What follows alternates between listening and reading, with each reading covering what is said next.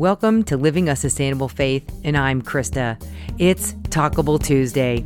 This is where you will hear encouraging talks from the Word, and then have a hand-lettered printable created by myself for you to be able to print off to continue to be encouraged by God's Word throughout the week. It's my desire to encourage you to be in God's Word, because when you are, you will grow in your faith and your life will be full. Let's go ahead and get started. You and your soul are going to love it. Hello, ladies. Today's Talkable is entitled Bethlehem. Everyone wants to go there. Over Thanksgiving, we had a pretty full house. We had about 12 relatives from my husband's side of the family, due to the fact that my in-laws have recently, within the last few months, moved up to our rural town in North Idaho. And they live about 30 minutes from us, and everybody wanted to come and see Mom and Dad for the holidays. My husband and I do not have a large house, and my in-laws are in an apartment, and their apartment isn't very big either. So we had people sleeping on the couches, sleeping in our spare bedrooms, and we even had a few in a hotel. And you know, it was a good time seeing family and spending some time with them. For Christmas, we're going to be able to just kind of be mellow and kind of slow down. And you know, being kind of an introverted type of personality, I'm really looking forward to this. Don't get me wrong, I love being around family and friends and all the busy, but I cherish the quiet times. And this Christmas will be just that. Quiet, no place that we have to go, time to think, and just a little opportunity to rejuvenate the soul. Ladies, I hope that this Christmas is just what you need as well. You know, back at the time of Jesus' birth, Bethlehem was all about the busy. It seemed that everyone wanted to go there. Okay, well, I guess most of those who were visiting at the time had to go there. A nationwide census was taking place for the Jewish people under the Roman Emperor Caesar Augustus, and he is the person who made the decree for everybody to have to go back to their family's hometown for the census. Since Joseph was a descendant of King David, he needed to go back to Bethlehem, and Bethlehem was his hometown, you could say. And this is where he needed to register for the census. And you know, due to the census, Bethlehem was overcrowded, and the house and the place that Mary and Joseph were going to stay, there was no room left. So they ended up having to stay in the stable. And as we know, that was also the time that Jesus was born. It seems that Bethlehem was overcrowded and full of much activity due to the census. You know, it's not known in history as being a huge booming town and being in the middle of all the activity. Typically, Bethlehem was a small town. In appearance, nothing much was said about Bethlehem or really known about Bethlehem that would make it a total destination point. But you know what? As I looked into Bethlehem, God used this small town for so many great events and for a great family heritage to have its origin. Here are some interesting facts that I found out about Bethlehem. Just right off, Bethlehem is located about 6 miles southwest of Jerusalem. And the Roman Empire originally had named this area Palestine. And so that's kind of where the area and the name Palestine came from. Jacob's wife in the Bible, Rachel, was buried in Bethlehem. Now, isn't that interesting? I did not know that. In Genesis 35:16 and 18, it says, "Then they journeyed from Bethel. When they were still some distance from Ephrath, Rachel went into labor, and she had hard labor. And when her labor was at its hardest, the midwife said to her, 'Do not fear, for you have another son.' And as her soul was departing, for she was dying, she called his name Ben-Oni. But his father called him Benjamin. So Rachel died, and she was buried on the way to Ephrath, and that is the place of Bethlehem. Another interesting fact about Bethlehem is that David, whom we come to know as King David, was anointed king in Bethlehem. 1 Samuel 16:1 says, "The Lord said to Samuel, 'How long will you grieve over Saul, since I have rejected him from being king over Israel? Fill your horn with oil and go. I will send you to Jesse the Bethlehemite, for I have provided for myself a king among his sons.'" And if we keep reading in Samuel, in chapter 16, we go on a few verses later, it says, "Then Samuel said to Jesse, 'Are all your sons here?' And he said, there remains yet the youngest, but behold, he is keeping the sheep.' And Samuel said to Jesse, 'Send and get him, for we will not sit down till he comes here.' And he sent and brought him in. And the Lord said, 'Arise, anoint him, for this is he.' Then Samuel took the horn of oil and anointed him in the midst of his brothers. And the Spirit of the Lord rushed upon David from that day forward." So in Bethlehem, Samuel was there and anointed David with oil to signify that David would one day be king. Another point about Bethlehem was that it was also known as the hometown of Ruth's father-in-law, Elimelech. And it is also where she met Boaz. Boaz could redeem Ruth into right standing in society as a woman who had lost her husband and had had no children, specifically no sons, to be able to keep her in good standings as far as society was concerned. And this story is told in the book of Ruth, and the location of this story is stated in the book of Ruth in chapter 1, verse 19. It says, "So Naomi and Ruth traveled," and Naomi, as you'll remember, is Ruth's mother-in-law.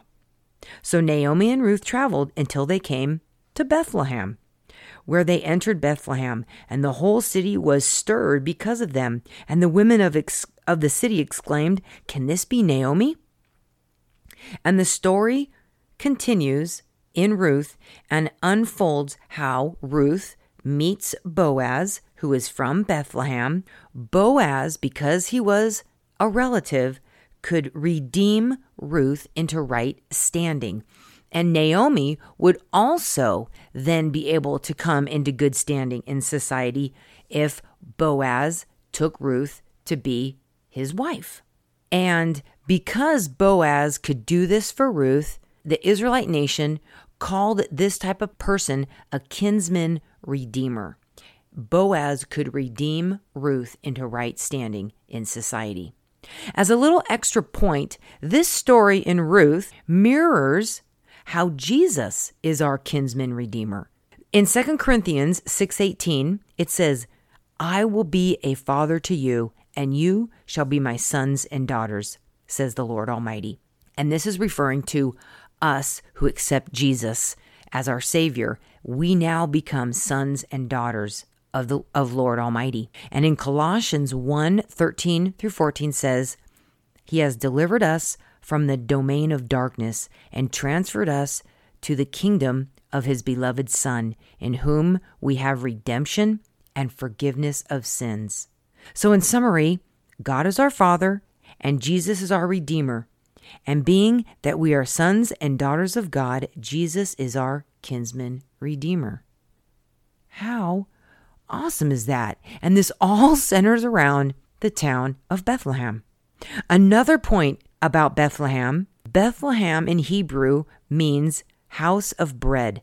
Beth meaning house, lehem meaning of bread. A woman by the name of Jennifer Slattery wrote on livesoutloud.com an article that was posted on ibelieve.com, and she says this: "Bread held great importance in biblical times.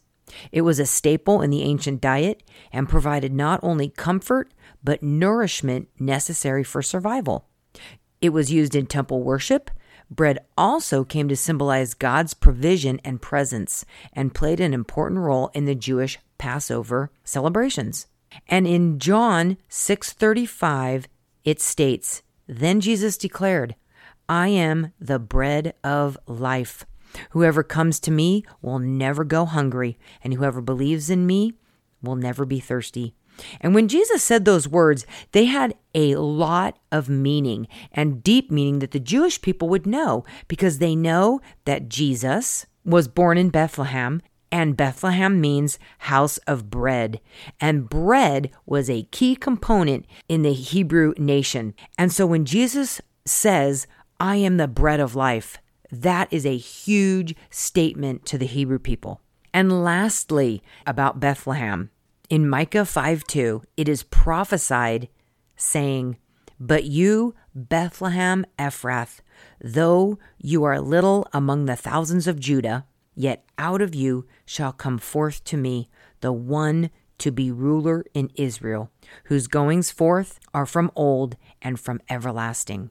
So it is prophesied, and as I talked about earlier, that Jesus was born in Bethlehem, and he fulfilled the prophecy that was written in Micah chapter 5, verse 2. So God chose Bethlehem on purpose. He used the unexpected for exceptional purposes. He used the average to produce greatness. He used a common town to bring forth the one ruler. Your printable today says just this: Bethlehem, from you will come the one ruler. And this is my third design in my Color, Cut, and Create coloring book, Journey to Jesus. And I want to encourage you to print it off and celebrate that Jesus came as a babe to be the one ruler. And eventually, we know, to be our Savior. What a great reason to celebrate. You know, ladies, I'm sure that there are some of you having a hard time wanting to celebrate. You don't feel very joyful. I just want to tell a little story to encourage you. I have a sign that I found at our local dollar store this season. And the sign says joy in big letters. And then beneath it, in smaller letters, it says to the world. I have it hanging on my pantry door. So every time I go into my pantry to get ingredients, to get food, to get dog treats, I see the sign. And it says joy to the world. And you know, in my mind, when I see that phrase, my mind keeps going, saying that line in the well-known song, Joy to the World, the Lord has come. Let earth receive her King. What a reason to have joy. And just the other day, as I was going in my pantry, I noticed that my sign, the little hook on the J that curls up and it has an extra flourish on it, it was broken off. And you know, I was looking at that J, and the J is just not as big, as pronounced, and as outstanding as it was before it got broken. And you know, I thought to myself, joy can look like this. My joy can look like this sometimes. And I bet your joy looks like this sometimes. Our joy gets dents and chips, and sometimes even little pieces of our joy get broken off. And life has a tendency to do that to our joy, doesn't it, ladies? And as I continued to look at the sign, you know what I noticed? I could still tell that first letter that got broken off, it still looks like a J. The world can throw many obstacles in our lives to rob us of our joy. Our enemy comes to steal, kill, and destroy, doesn't he, ladies? But you know what? Jesus, the Word, came as a babe, just as the Lord declared it would happen. And Jesus is the one ruler who was born in Bethlehem. And so we can sing joy to the world. The Lord has come. Let earth receive her King. Let every heart prepare him room, and heaven and nature sing. Joy to the world, the Savior reigns. Let men their song employ. No one can take that away. No one can take away the joy that comes from Jesus' birth, death, and resurrection. And you know what else, ladies? I'm going to repair that sign. And that joy, once again, will be big, pronounced, and outstanding. And in our lives, when we have Jesus as our Savior, he does just that. He repairs what is broken so that we can once again have joy that is big, pronounced, and outstanding. Ladies, I want to encourage you this season, don't let your joy get robbed. Let your joy abound. Jesus came to save you and to have life with him for eternity. Romans 15:13 says, "May the God of hope fill you with all joy and peace in believing, so that the power of the Holy Spirit may abound in hope." And the hope is what? It's in that Jesus, he came, he died, he rose again, and we will have life everlasting. Again, ladies, I want to encourage you, print off my printable. The link is in the description of my podcast, and the link is also at the bottom of my blog at livingasustainablefaith.com. And I also want to encourage you to join my email list. I would love to notify you when new posts and printables and podcasts have been created.